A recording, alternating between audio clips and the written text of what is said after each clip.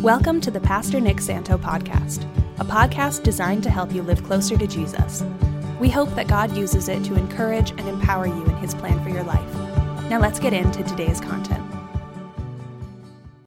Proverbs chapter 3 tonight. I want to read our text. It's just two verses, two very well-known verses from chapter 3, verses 5 and 6, where we'll take our study from tonight as we launch into this.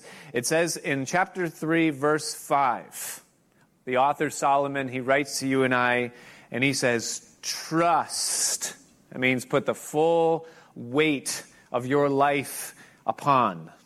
Trust in the Lord with all your heart, and lean not, that is, don't put the weight of your life upon your own understanding, but in all your ways, second time the word all is used in the passage, acknowledge Him, and He shall direct your paths. And so tonight, I want to talk to you about trust issues. That's the name of our message tonight. Anyone here have trust issues?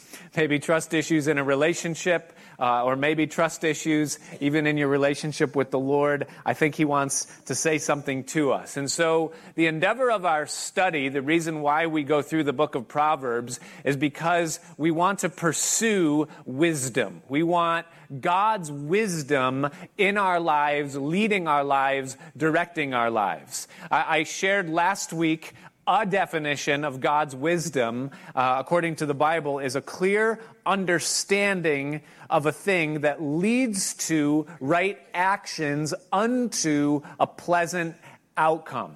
And our goal in this study is that we would increase in wisdom, that our wisdom from God would grow. Now, wisdom is not like knowledge, because you can gain knowledge in 1,000 different ways constantly, but wisdom is different. Wisdom is more instinctual than instructional. It's something that comes from within. It's more of a sense than a discipline.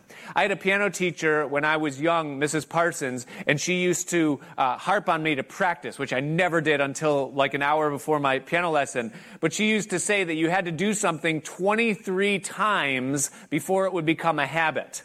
And she used to say that all the time. She said it, obviously she said it at least 23 times because I remember that she said that, you know. But essentially what she was teaching was the forming of habits through discipline.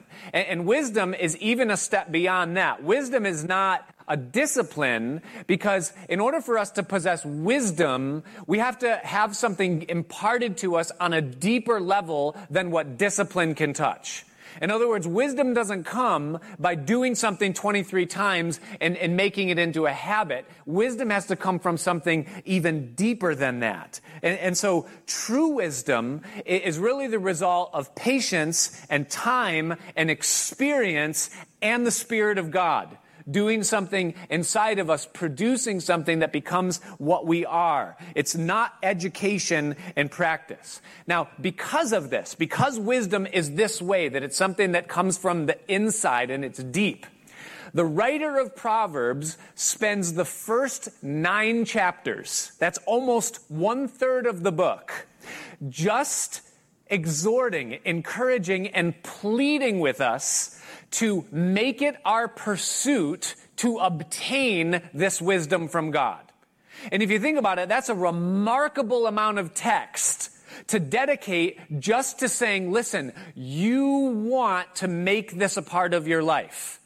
And he's pleading with us to get wisdom, whatever it takes to get it.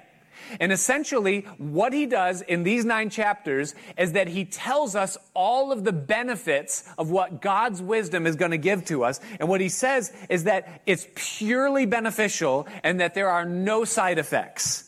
That if we have God's wisdom, it's going to benefit us physically, mentally, spiritually, relationally, circumstantially, professionally, and emotionally. Every way of our life is going to be benefited by having God's wisdom, and there's going to be no side effects at all. Now, also in those 9 chapters, interwoven in that exhortation to get wisdom, is a warning.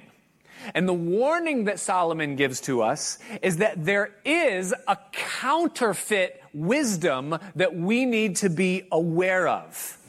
Now, if you read it, how many of you, I'm going to put you on the spot, actually read chapters 1 through 9 this week, like I asked you to last week? Actually, don't raise your hands. I don't want you to feel like you have to lie or be embarrassed. If you didn't, this week you want to read chapters 1 through 9. And what you're going to find is that there are 2 women in these chapters that keep appearing over and over again. In fact, 4 times each. One of the 2 women is named. In the Hebrew, her name is Shakra. In the Greek, her name is Sophia. In the English, her name is Wisdom. The woman named Wisdom is likened unto, for you and I, the legitimate wife who is proposing to us contrary to normal tradition. She's saying, listen, I want to be your legitimate wife, and you want to be married to me. That's going to be to your advantage and to your benefit.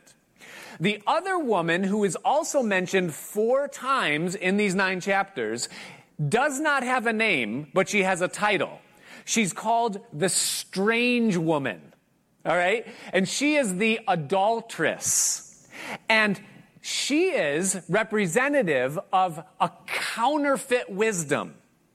And so the warning that Solomon is giving in these pleading chapters is that there is a wisdom that will help you, but there is also a wisdom that will harm you. There is one that is nothing but a benefit, and there is another that will completely ruin your life if you give yourself to her. And the reason why Solomon likens these 2 women unto wives or spouses is because the nature of wisdom is that it's married to us. In other words, when we have a wisdom, it's something that is a part of what we are.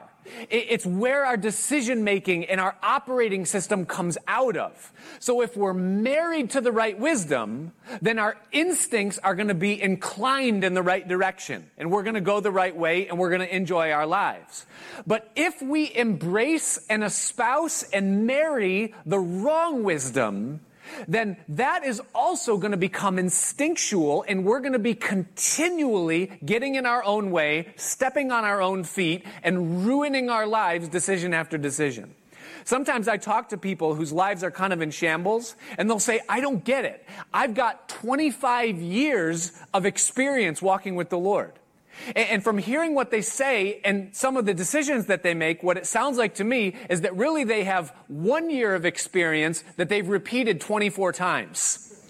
Because they keep making the wrong decisions. And so the urgency behind the warning is that if you marry the wrong wisdom, then you're going to have the wrong kind of instinct. And that's going to lead to the wrong decisions and tragedy upon tragedy upon tragedy. And so 9 chapters imploring us to get wisdom. Now, last week in the introductory study, what I gave to you was, first of all, wisdom's foundation, which was found in chapter 1, verse 7, where he says that the fear of the Lord, to fear him, to know who he is, to acknowledge him in his size and his majesty and his might, to fear him is the beginning of knowledge, which are the building blocks of what becomes wisdom. And so the foundation is to fear him. But then the path, after we're on the foundation, is to trust him. And I shared with you Proverbs chapter 3, verse 5 at the closing of our study last week. So the foundation is to fear him. The pathway is to trust him. But tonight I want to pick up there, and here's why. Because if you say, or hear me say to you, that to trust him is the pathway to wisdom, and that all you have to do is trust the Lord with your life, and everything's going to work out, then I'm setting you up for frustration and failure right there. Because although it's very easy to say, trust the Lord, it's not as easy to do it in real life. If you came in here tonight, and this may even have happened to you, that you lost your job today, and you're responsible for more than just you. And so the losing of a job has a major ripple effect and impact on a lot of lives. And if you came in here and you said that you lost your job, and I replied to you by saying, that's all right, just trust God, you would say, yeah, I'll show you trust God. You know, you would say that's a pastor that doesn't care. he just doesn't know what to say or what to do, and he can't help me, and so he's just giving me the cliche of trusting God. We all know that there are times in life that trusting God is not as easy as it sounds. Now, there's two reasons for that I want you to consider. Two reasons why it's hard to trust God. The first one is because man is man. You could write that down if you want. First reason why it's hard to trust God is because man is man. Now, every single one of us in this room tonight, we all face circumstances, situations, and whatnot where we need some help, where we need some insight, where we need some counsel. Now, one of the things that we have is that we have resources. We have money. We have people that we can get advice and counsel from. We have information. Almost every single one of us tonight has a computer in our pocket or on our person that we can just consult, and we have access to so much informational resource. And another thing that every single one of us have, probably the thing that all of us enjoy the most, is that we have cognition. That is, that we have a brain, we have a mind, and we can think. And so what having all of those things does is that it makes trust an immediate challenge for us because of the resources that we have. Now, all of us here tonight, I don't know where you're at. There may be some of you tonight that are here and you know Jesus. You're walking with him. There might be others of you that you're seeking. You're asking questions. You're curious. You're open. And you're evaluating whether or not is Jesus real? Do I want to follow him? And there may be some of you here tonight that, in all honesty, you just say, no, I'm not interested in that. Someone invited me to come and I'm here, but I have no interest in God. No matter where you are on that spectrum, our humanness, every single one of us, has a default setting, and that is self. I trust me. And that's the way I am. That's the human condition. That is why in 2018, the self-help book industry was a $10 billion industry. That's a lot of money. People spend on stuff. Now, I'm not hating on self-help books because there are some useful things. I have read books that fall under that category that I've gleaned from and gained from. So I'm not saying anything about that that's bad. But the problem with self-help books is that oftentimes they're inconclusive. And also, the pathway of help is often found in the way of productivity and performance. And so that $10 billion metric tells us that we're consuming this at a higher and higher rate because we want to grow. But what we see is that the pathway to that growth is through production and productivity, which essentially is equivalent to leaning upon our own understanding. And we like that because that's the way that we're wired. We're wired to trust ourselves. Now, the call of Solomon in this pursuit of having true wisdom is that we are to forsake trusting in ourselves, and we're to lean ourselves completely upon trusting someone else. And that's challenging for us because man is man. The second reason why it's not that easy to trust God is because God is not a man. Man is man. God is not a man. And that presents a second level of trust issue. Isaiah 55, verse 8, God says this just to be clear.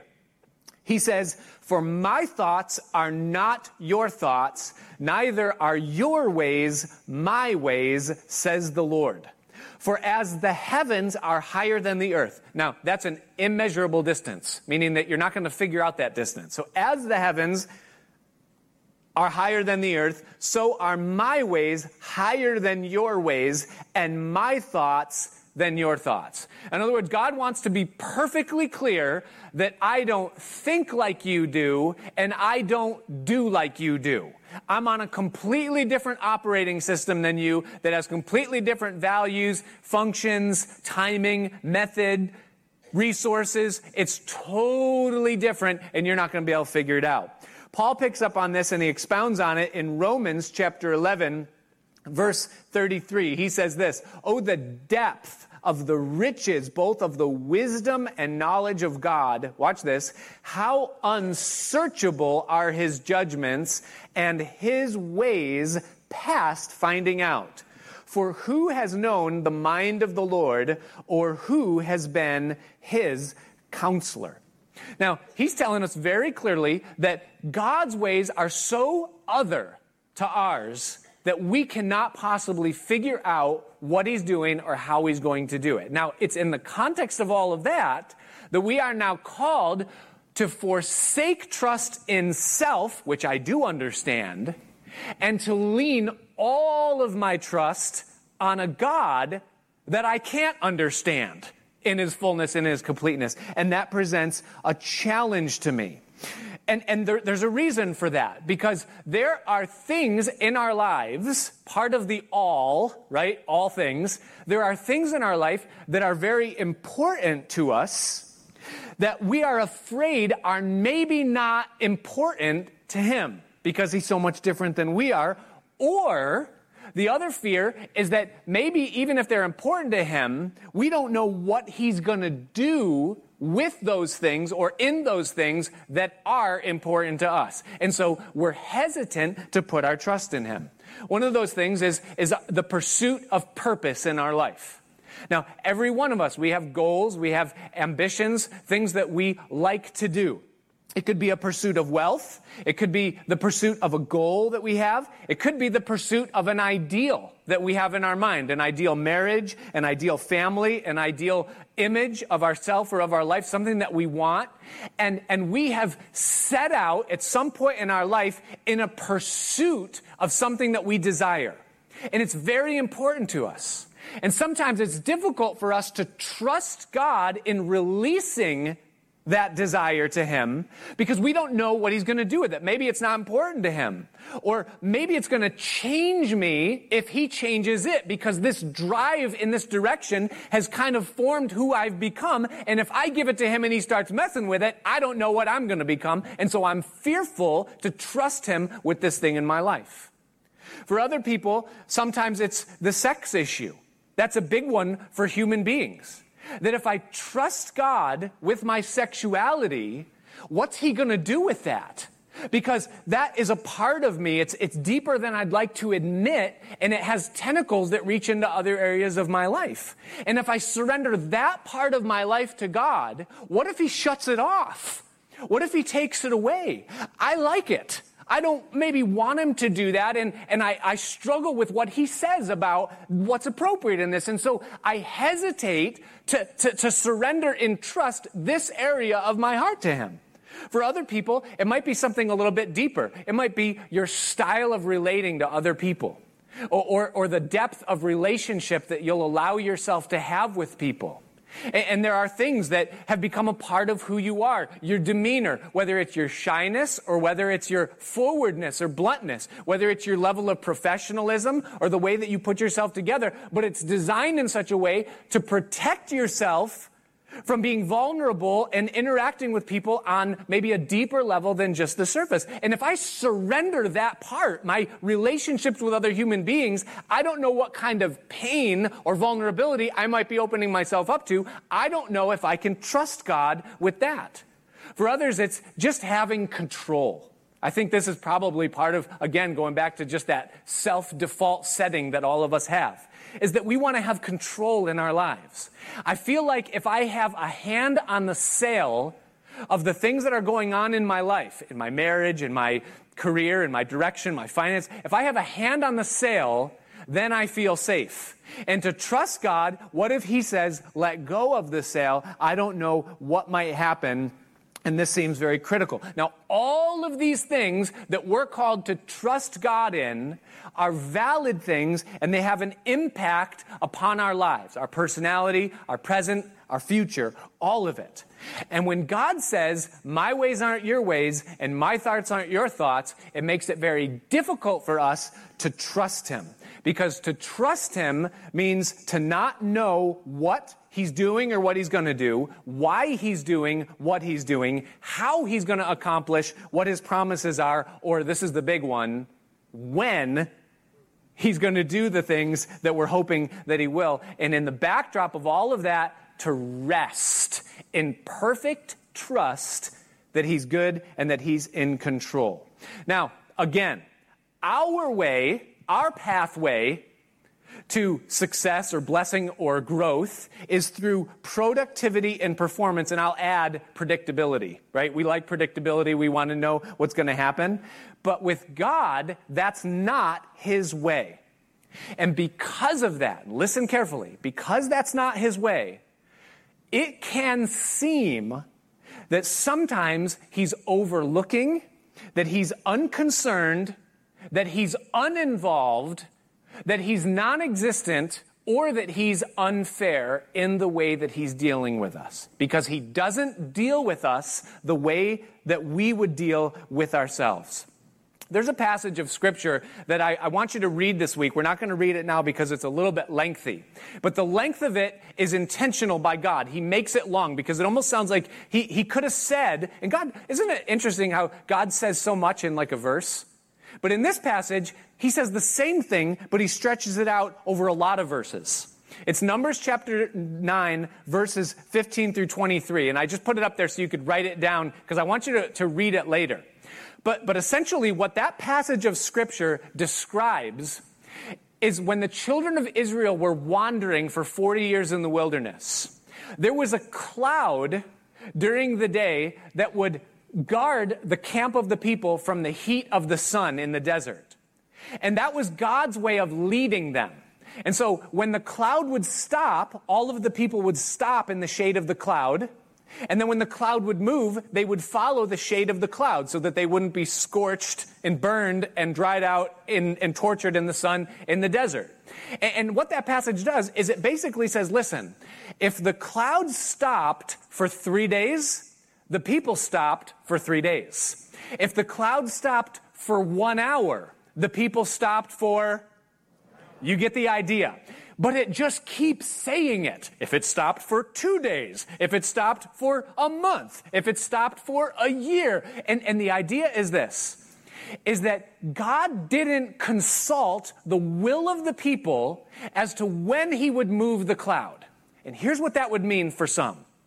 There were some that were traveling with small children that for days on end, without rest, they would be traveling because that would be the movement of the cloud or the pillar. And they would complain and they would say, my goodness, God, can't you see the strain that this is on us right now? The instability that this creates and the fatigue and the vulnerability to our very existence? And then the cloud would stop and they would say, thank you. And they would rest for a minute. And then the cloud would move and they would, right after setting up, they'd sleep for 5 minutes and God would say, it's time to go. And they would go, ah. Then it would stop for 3 months. They'd be rested. They'd be refreshed. They'd be ready. They'd be like, let's go. Time to move. Progress. Destiny. Promised land. Let's go. And God would be like, nope. We're going to wait. It's not time to move right now. And it would become very frustrating, and it would seem to the people that God didn't care about what it was that they were going through or the pressures of their life during that time. He didn't tell them what he was going to do or when he was going to do it. He just did it. There's another passage of Scripture. It's not a favorite for many of us, though it's very insightful. It's called the book of Job. Have you read it? The book of Job describes unimaginable pain experienced in a human life for no apparent reason. Job did nothing wrong. There was no sowing and reaping element. God just did something in Job's life that was pain to the deepest level that you can imagine. He literally lost everything, all of his family, except for a nagging wife, and even his health. He lost all of it and had no idea what was going on. And he sat in that condition just stewing over why God was allowing him to go through that level of pain undeservedly or for no reason. And for 30-something chapters, you just hear him saying, I just want to have a conversation with him. I just want to reason with him. I just want to plead with him. Give me 1 minute in court with God because this is just so unfair. And that's what Job was feeling under the pressure of what he was going through. And here's the reality for the child of God. If you know Jesus, This is the reality for you and for me, is that God's ways are not void of suffering, of pain, or of unanswered questions. Amongst the people of God, there are plane crashes that kill loved ones. There are positive biopsies that interrupt plans. There is unexpected unemployment that fills every thought of tomorrow with fear. There are unfaithful spouses that rip hearts out. There are rebellious kids that cause unimaginable pain and self-doubt in parents. There are demanding jobs that keep us moving at health-threatening paces.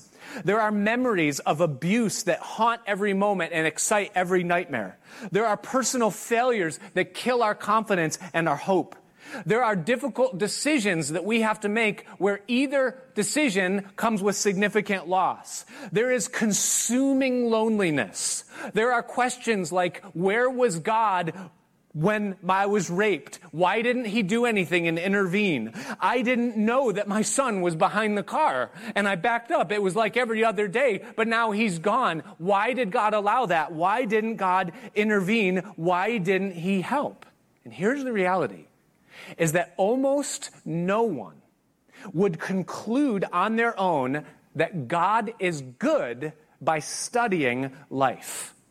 Because if we rely on our own way of thinking, most of us would come to the conclusion that God is good when he wants to be, or that God is bad, or that God is uninvolved, or that God doesn't exist.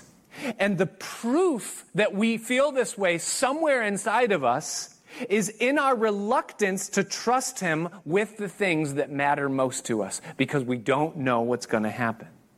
When we look at what God allows in the lives of some of his children, even the most devoted, our trust is tested.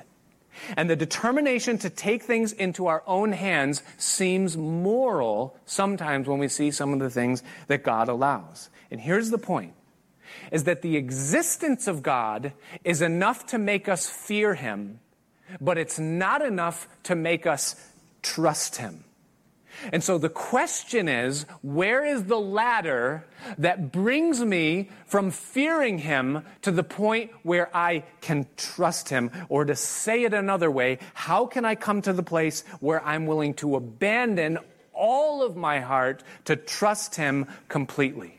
And the answer to that question is found right in between Proverbs 1:7 and Proverbs 3:5. It's chapter 2. Verses 1 through 5. Look at it in your Bible. And I want you to listen to what Solomon says, because without this element, it's almost impossible to come to a place where you really trust God with all your heart. Notice what Solomon says. He says, "My son, if you will receive my words and hide my commandments with you, so that you incline your ear to wisdom and apply your heart to understanding. Yea, if you cry after knowledge and lift up your voice for understanding, if you seek her as silver and search for her as for hid treasures, then you shall understand the fear of the Lord," and here it is, "and find the knowledge of God." And here's the answer to the question, is that I cannot come to trust him unless I first come to know him. That's what it means when it says the knowledge of God. It means to know God. Because you and I will never know what, why, how, or when. That's never going to happen because his ways are past finding out. But you can know him. And that makes all the difference. In John chapter 1, verse 18, there's a profound statement concerning Jesus Christ. So I want you to listen to what John says. He says, "No man has seen God at any time.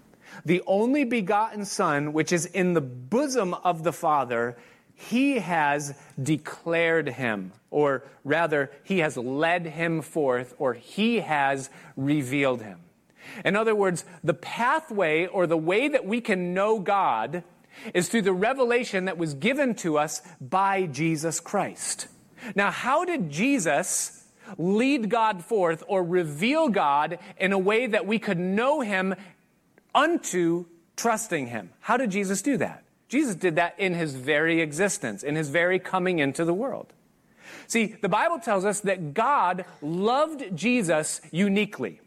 That was the first thing that God said concerning him. He said that this is my beloved Son in whom I am well pleased. So that's the context. We know that God had a love for Jesus that was unlike anything the world had ever known. Yet in the context of that love, the Father allowed the Son that he loved to be thrust into the underworld, stripped of his glory.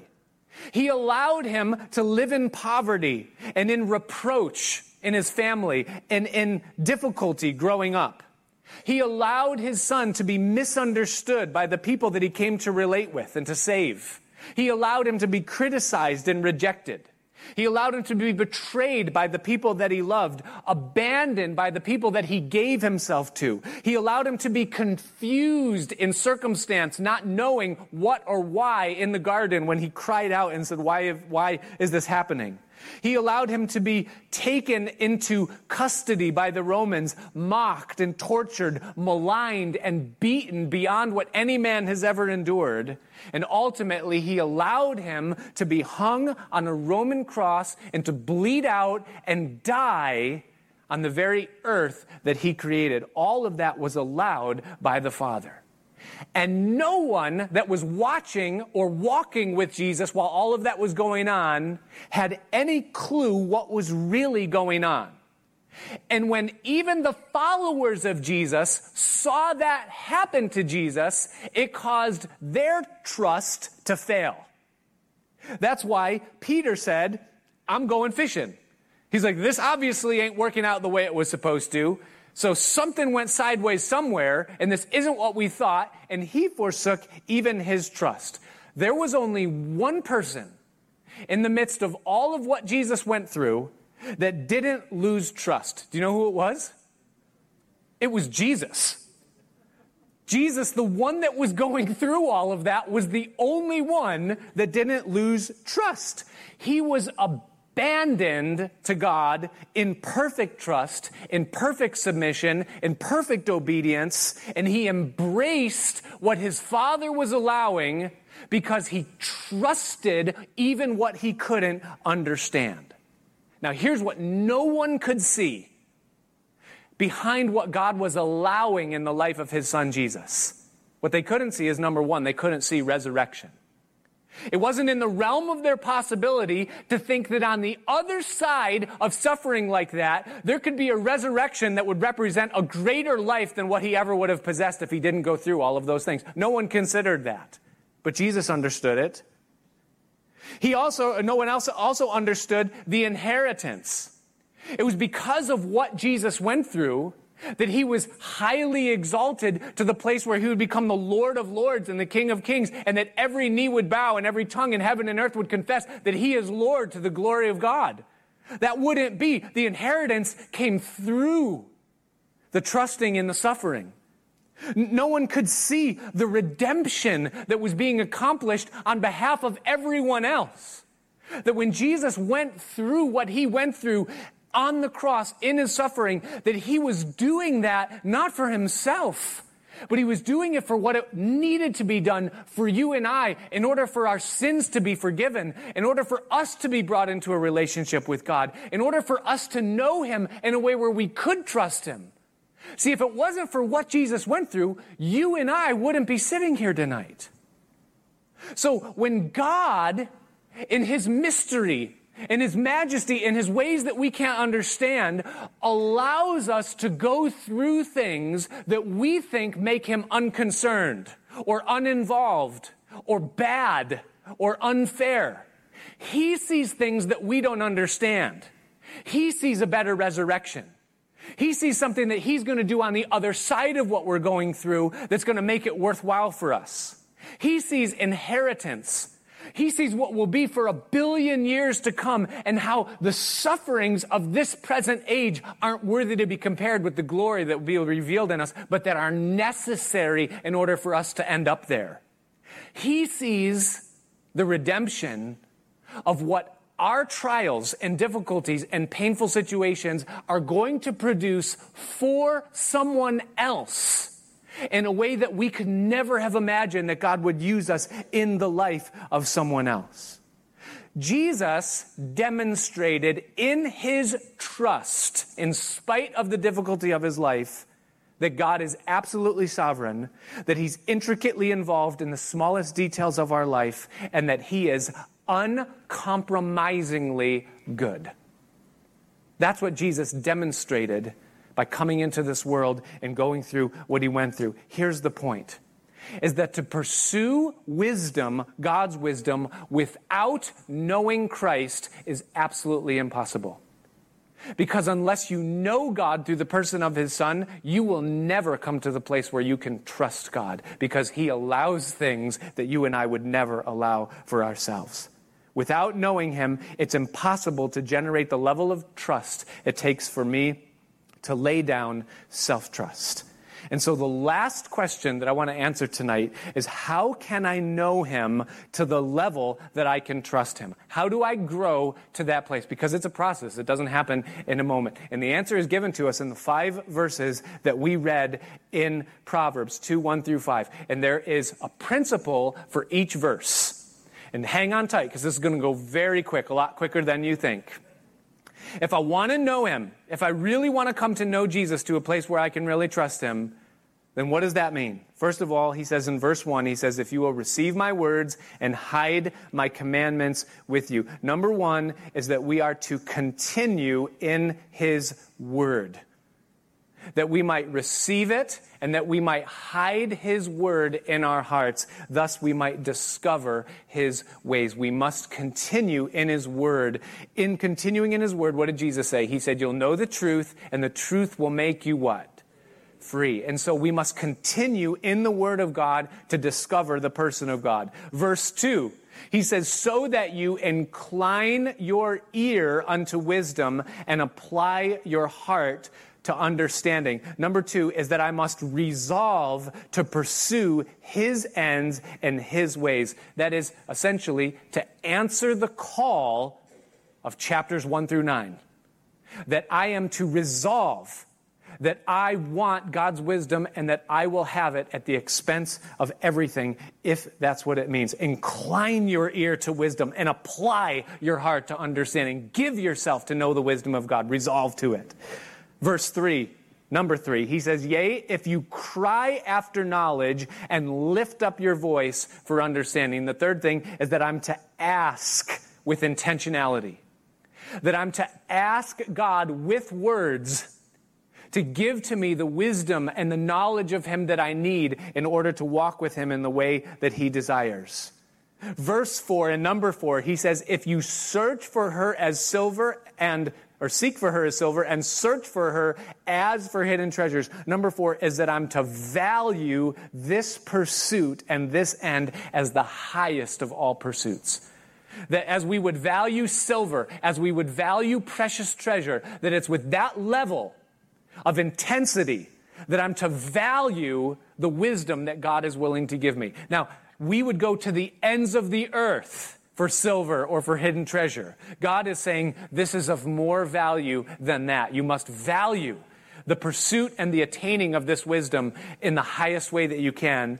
And the result is given to us. Number 5, verse 5, he says, then you will understand the fear of the Lord and you'll find the knowledge of God. And that is that you will experience him in his fullness.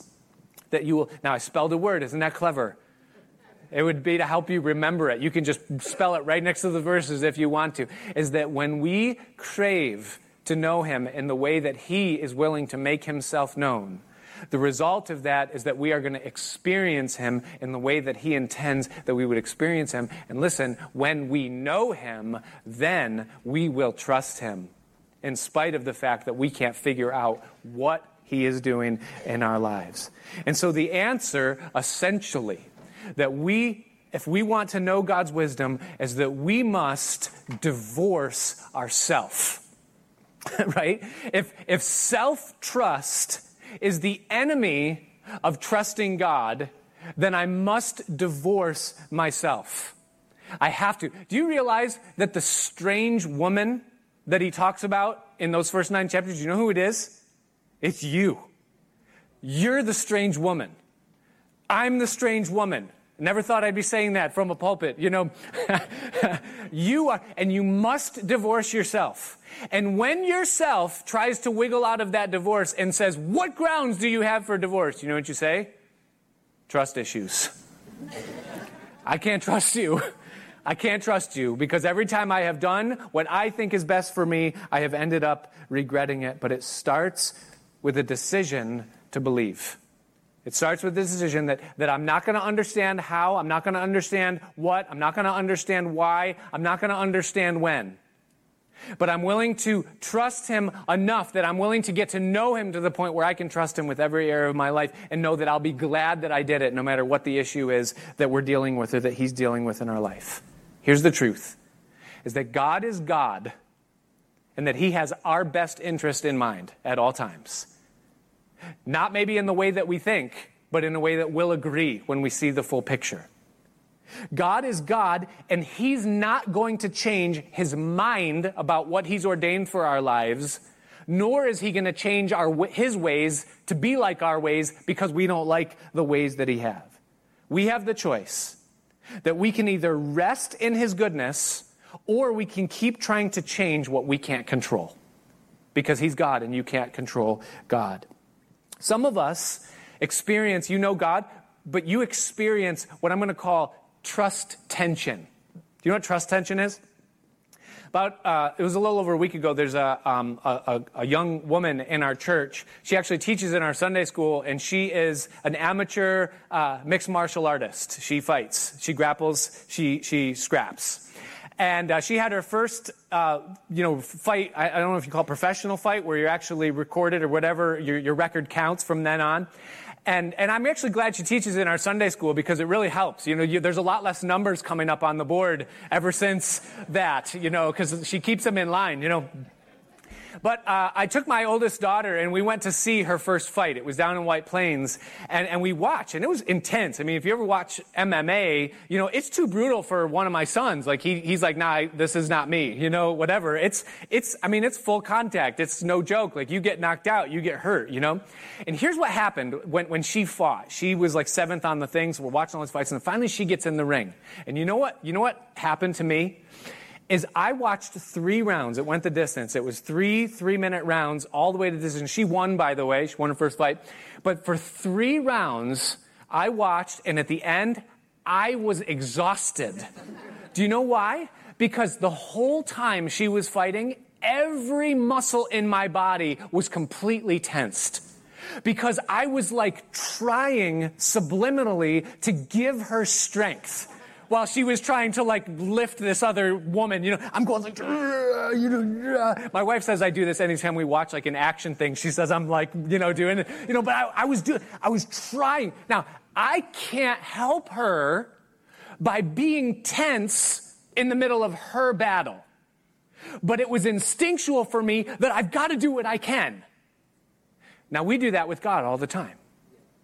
Because he's the one that's working things out on our behalf. He's the one that's fighting the battle. He's the one that's wrestling for our destiny and for our future and for our sanctification and for our wholeness. He's the one that's fighting. But you and I can't trust him enough to just let him do it. So we've got all this trust tension. How's it going to work out? And we're exhausted most of the time unnecessarily because we think we're helping God by straining in the middle of what we're going through. And the bottom line is that he gives us the choice of whether or not we want to rest and trust and allow him to work the way he's going to work, to do what he said he's going to do, or whether I'm going to keep trying to control what I can't. And he gives that choice to you and I. And what he lays out before us tonight is the call to trust in the Lord with all our heart, to not lean on our own understanding, but in all our ways to acknowledge him. And the cost is that we must divorce ourselves and we must commit craving knowing him. Amen? Amen. Let's stand, let's worship, and may God grant our prayer. Thanks for joining us for the Pastor Nick Santo podcast. To regularly receive these teachings, be sure to subscribe so you can get it automatically when it's released. If you find this material helpful, please share it and help us get the message of Jesus out to others. We also appreciate your feedback, so if you would, leave us a review in iTunes or wherever you listen to podcasts, or email us at pastor.nickpc@gmail.com. Until next time, may you continue to love, learn, and live the way of Jesus.